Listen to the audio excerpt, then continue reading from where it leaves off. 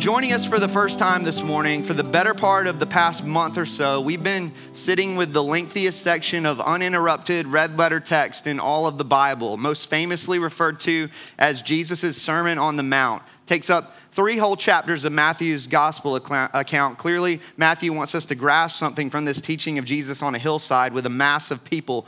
I don't have a lot of time to get into it this morning, but remember, going back to the beginning of this sermon and series and framing it, that Jesus has been announcing the arrival of the kingdom, the king having come to rescue a people for himself, taking back his world from us, so to speak, and establishing his reign over this broken humanity, proclaiming the gospel of the kingdom, Matthew 4:23, the good news of the kingdom. And he begins by describing the beauty of what it means to be a citizen of this kingdom with a pronouncement of blessings that reverse the standards and values of the world, evidencing the standards and values of this countercultural kingdom of heaven. A kingdom so upside down in nature that Jesus says that those who buy in are sure to experience opposition of some sort, maybe even persecution, simply for living in accordance with their citizenship under the reign of heaven's king. This seemingly insignificant countercultural people radically impacting the world around them for the glory of God. Going back to last week, Jesus has come in order to establish for himself a Jeremiah 31 people, a new covenant people established on the basis of the blood that he would eventually pour out at Mount Calvary as we continue through Matthew's gospel account. God's great act of forgiveness, to use the language of Jeremiah 31, for I will forgive their iniquity and I will remember their sin no more. That Jesus didn't come to abolish the law, he came to fulfill it. Going back to last week, he came to fulfill it by keeping all of its commands, fulfilling all righteousness. He's the lamb without blemish or spot, whose righteousness is credited to sinners like you and me by faith. Jesus came to fulfill the law by dying in our place, the spotless, sinless lamb sacrificed on behalf of sinners, forever satisfying the law's demands against those who would turn to him in faith, so that in Christ the fullness of mercy and forgiveness might be ours. Jesus came to fulfill the law by writing it on our hearts so that we might fulfill it as we walk by the power of the indwelling Spirit, embedding his will deep within the hearts of his people, so that we might show God's character to all the nations of the earth as we live under his reign in response to his everlasting forgiveness. This morning, we're going to dive deeper into what it means that Jesus would come after our hearts, planting his flag of kingship deep within, bringing forth this kingdom song that sings something far greater than the song of the religious elites, of the scribes and Pharisees. And so with that said, if you have a Bible, you can go ahead and open up to Matthew chapter 5. We'll be in verses 21 through 32 this morning. If you don't have a Bible, there should be one underneath one of the seats in the row in front of you. You're welcome to grab one of those Bibles and use it during your time with us this morning. You can have that Bible if you don't own a Bible, or the one that you do own is maybe difficult to track with in terms of its translation. Let me go ahead and pray for us, and we'll get after this thing.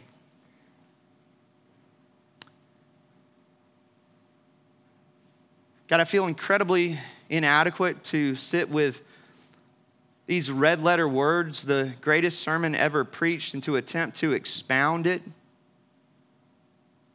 There are times when I've thought about incorporating into my notes what Jesus is saying is this, and then I've erased those notes many times because I don't feel that they're adequate, because I'm not sure that they truly capture the essence of what you're trying to say, Jesus. And so I pray that you would help this morning.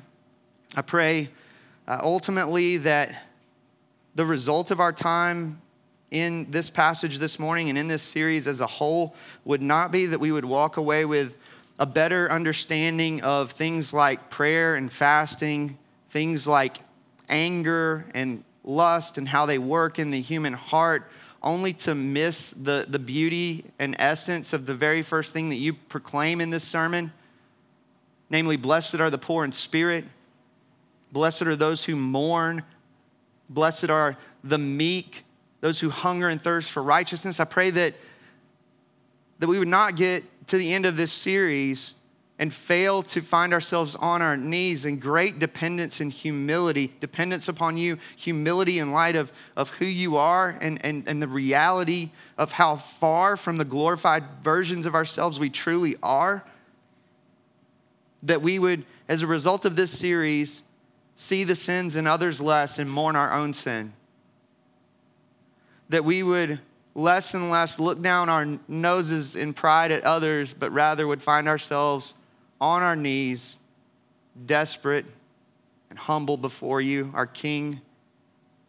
That we would not walk away from this series more full of ourselves, but emptier, so that we might actually be able to hunger and thirst for righteousness functionally.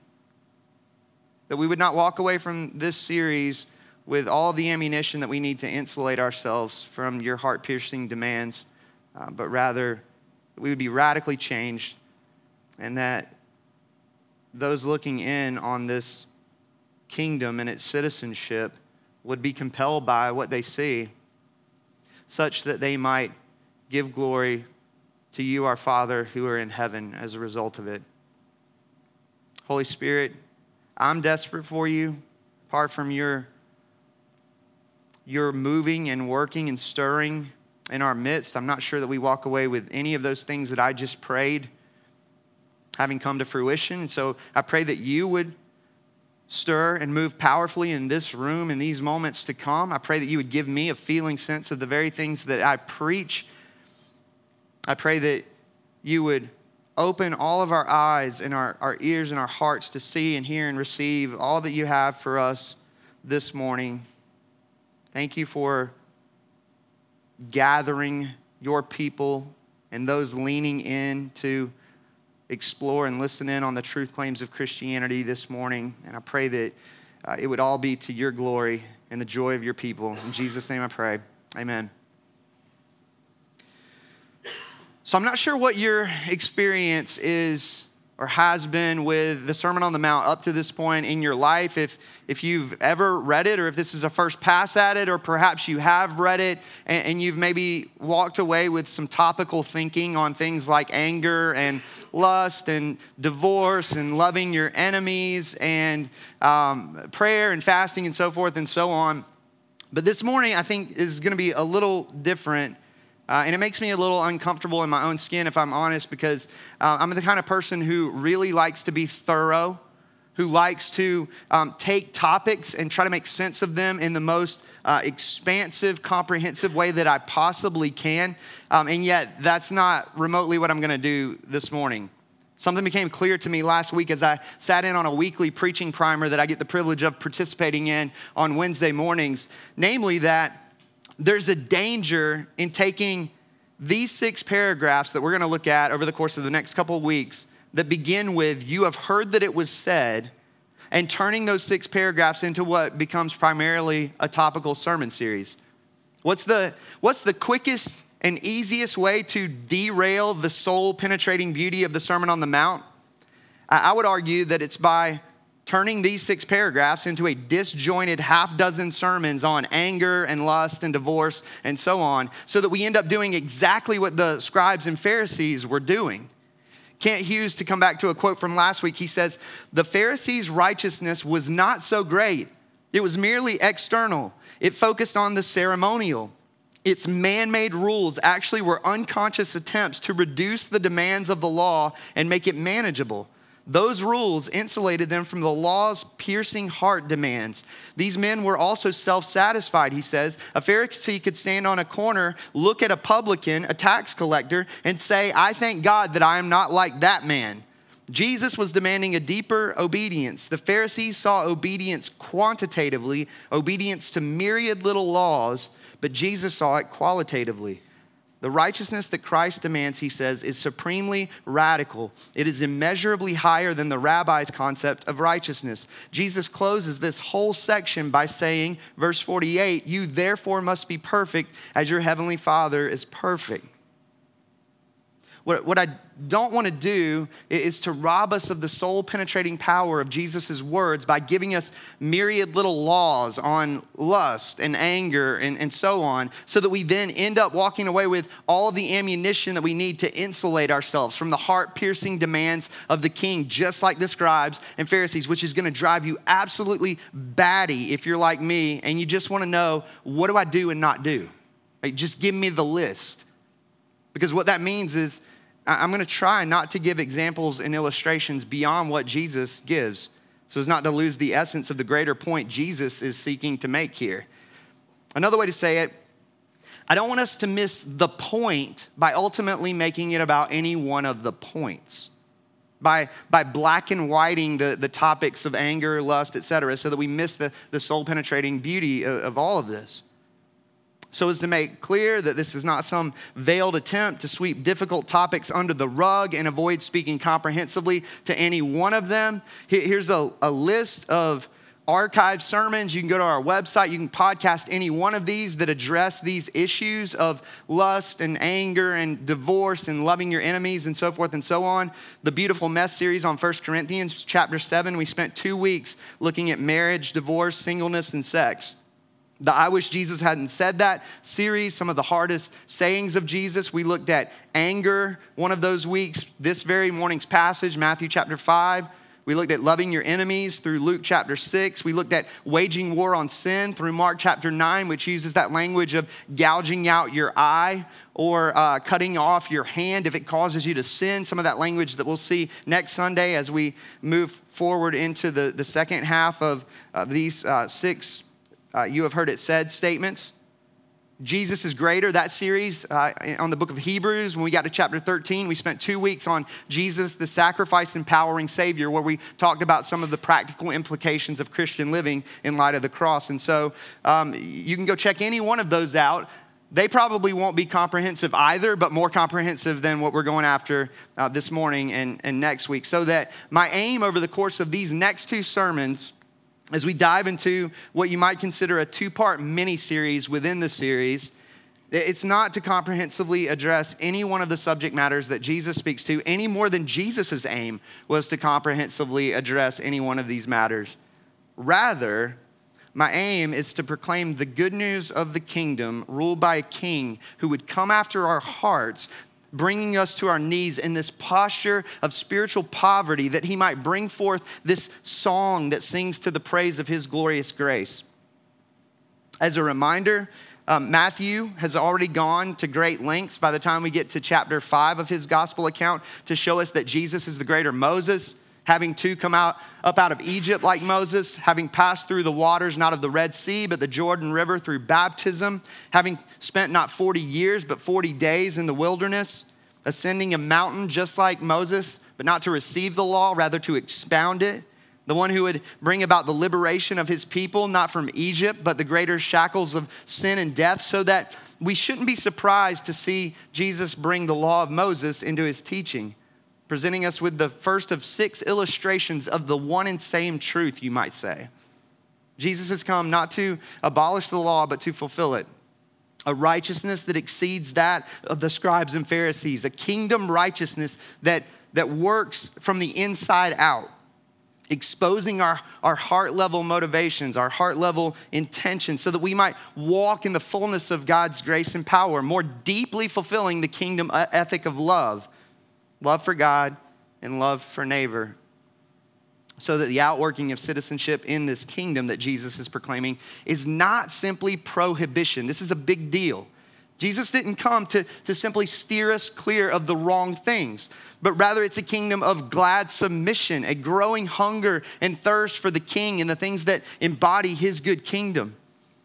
He says in verse 21 of chapter 5, "You have heard that it was said to those of old, 'You shall not murder, and whoever murders will be liable to judgment.' But I say to you that everyone who is angry with his brother will be liable to judgment. Whoever insults his brother will be liable to the council, and whoever says 'you fool' will be liable to the fire of hell. You've heard that it was said to those of old, but I say to you." Critical thing to consider here. Jesus isn't correcting the teaching of the Old Testament scriptures. We talked about that last week, as though the Mosaic covenant had no concern with the inner disposition of a person. That's just not true.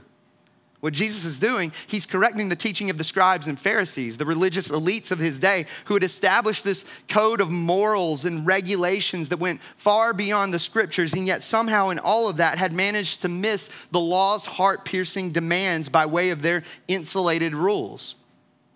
Jesus is declaring what life in the kingdom looks like, as we walk in the fullness of what it means, going back to last week, to be this Jeremiah 31 new covenant people of God. It's one thing not to murder.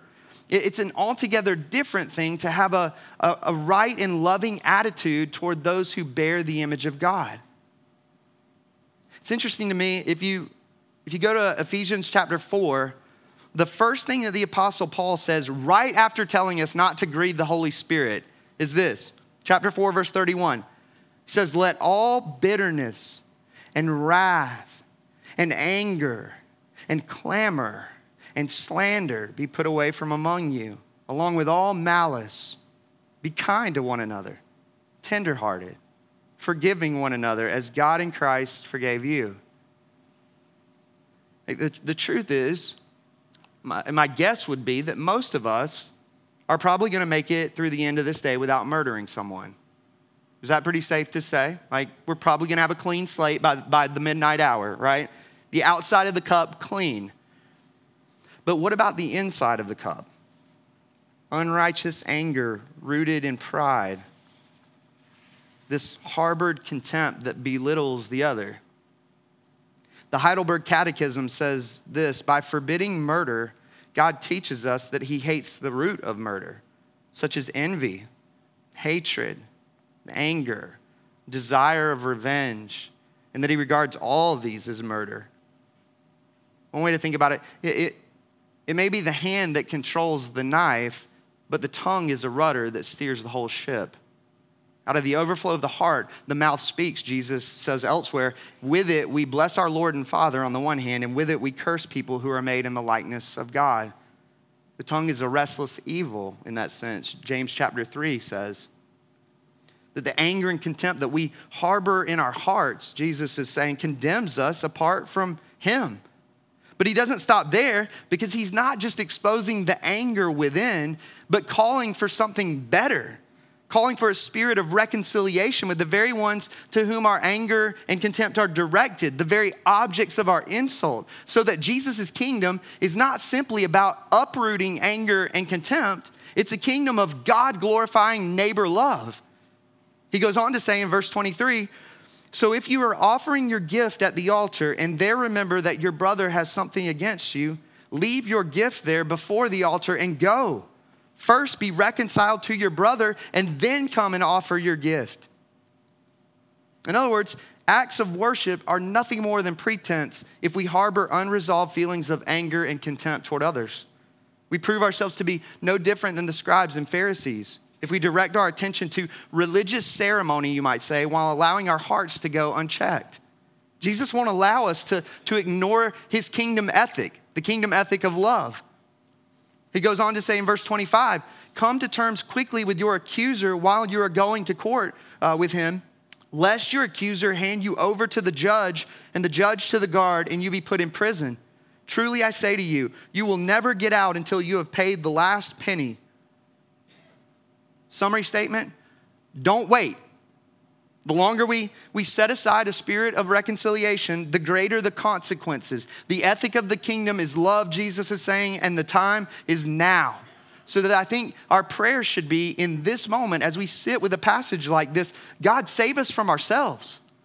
Save us from our own pride, so that we might humbly confess the sin of harbored anger and resentment and move toward the very ones with whom our anger and resentment are directed, so that we might move toward the very objects of our insult, of our belittling, in a spirit of reconciliation.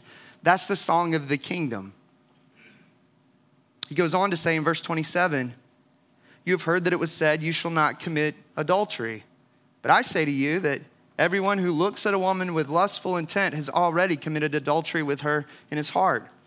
If your right eye causes you to sin, tear it out and throw it away.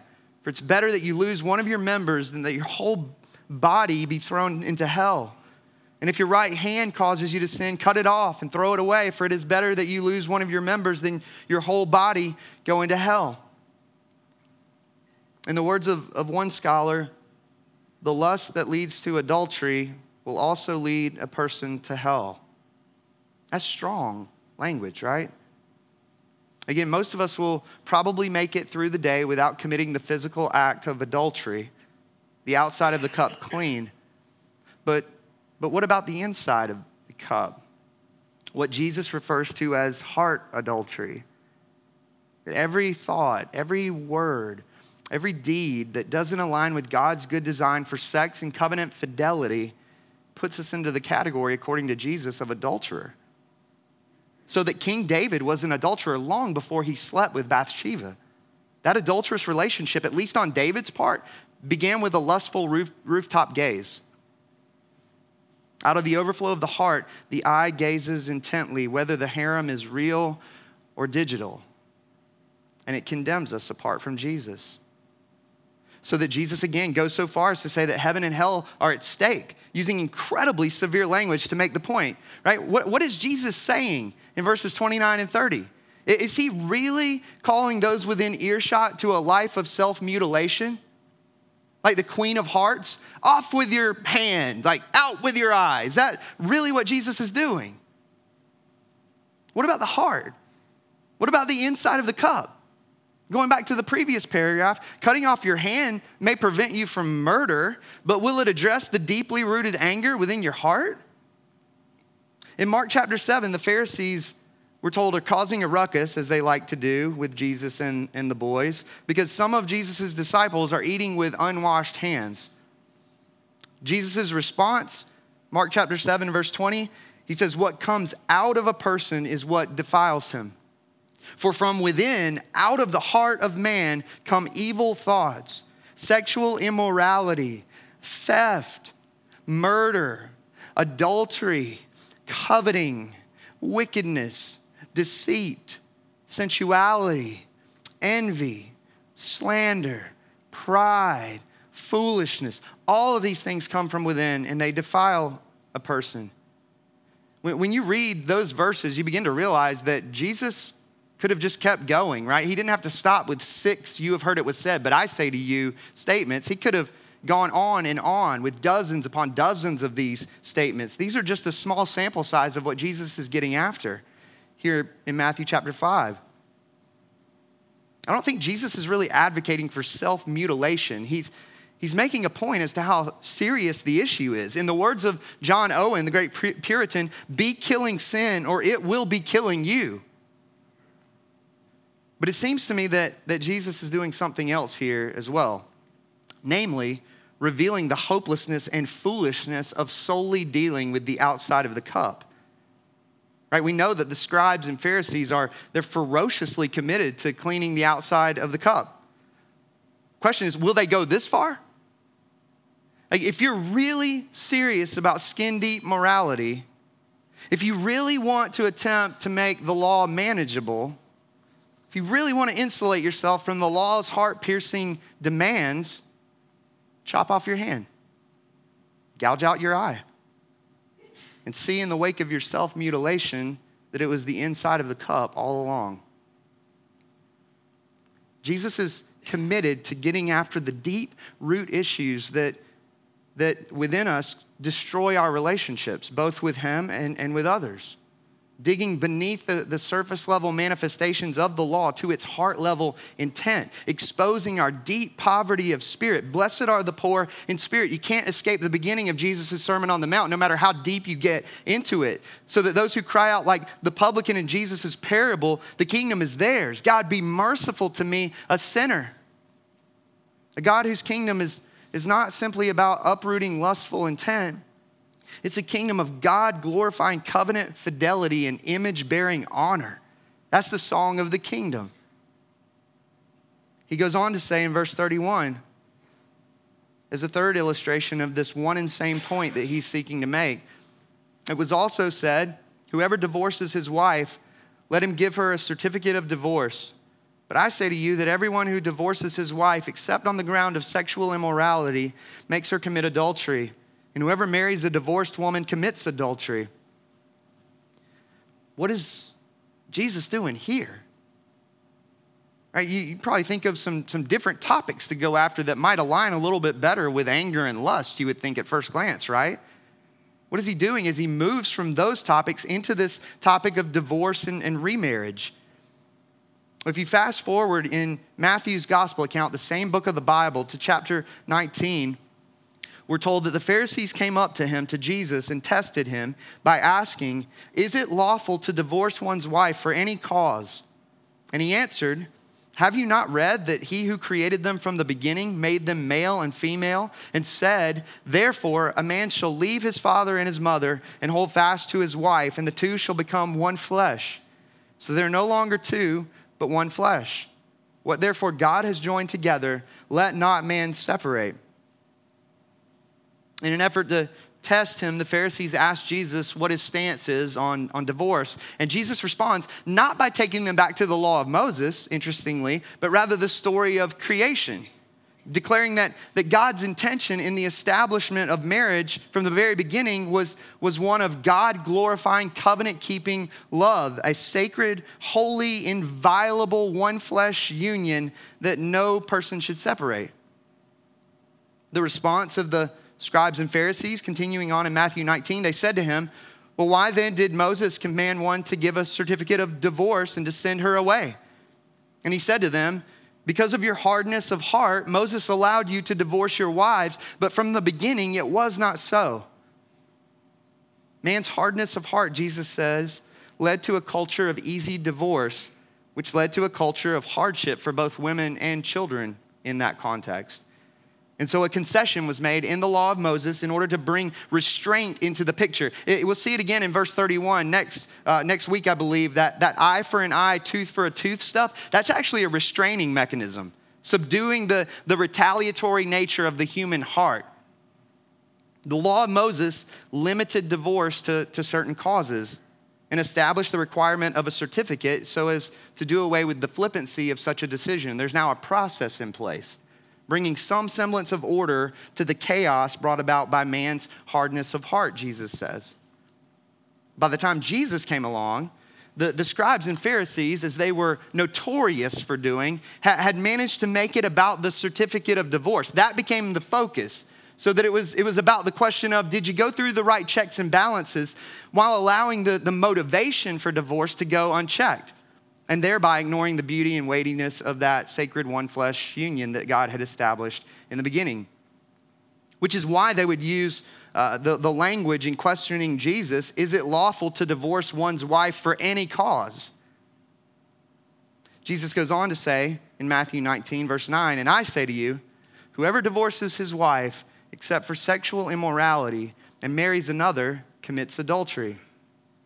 Something very similar to the language we find in this morning's passage, chapter 5. And listen to the response of the disciples in the wake of what Jesus says there. Matthew 19, verse 10. "The disciples said to him, 'If such is the case of a man with his wife, it is better not to marry.'" Apparently, Jesus' teaching is far more seemingly impossible than that of the scribes and Pharisees. Otherwise, the disciples wouldn't have reacted that way. Coming back to this morning's passage, what is it that makes Jesus' teaching on divorce that much more heart-exposing than that of the scribes and Pharisees, which was the case when he spoke to the issues of anger and lust in the previous paragraphs? Well, he's essentially pushing back on a culture of easy divorce. He's saying that we can't go through the process, fill out the right paperwork, and call it good. He's essentially declaring irreconcilable differences and falling out of love with the other to be unacceptable, among the many other reasons that we might be inclined to separate what God has joined together.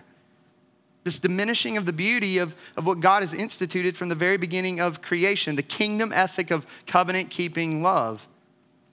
Again, Jesus is going after the deep root issues in us that destroy our relationships, exposing the intentions and motivations of our heart.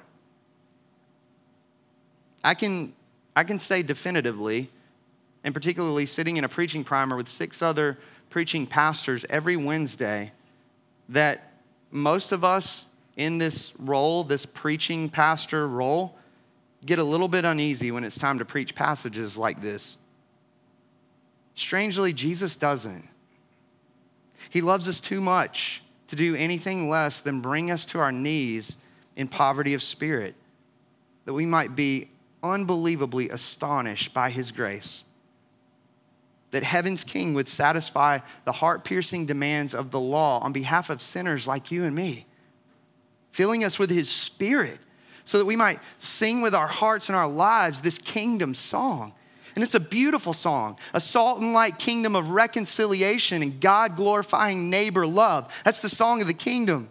A salt and light kingdom of purity that sees and honors the image of God in others. That's the song of the kingdom.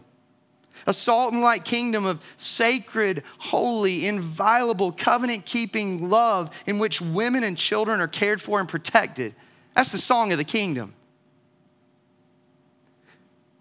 I don't know where you sit right now, but this is what runs through my head. That God would be merciful to me, a sinner. That I could be part of a kingdom like that. It's unfathomable. And it's all of grace. I really just want to get out of the way now so that we can sing to this King and sing of this glorious grace that is the essence of and the hope of the kingdom. That Jesus would come and fulfill the law's demands perfectly on our behalf and would instill this song in our hearts and commit himself by the power of his indwelling Spirit over the course of the remainder of our lives to helping us sing the song more on tune is unreal.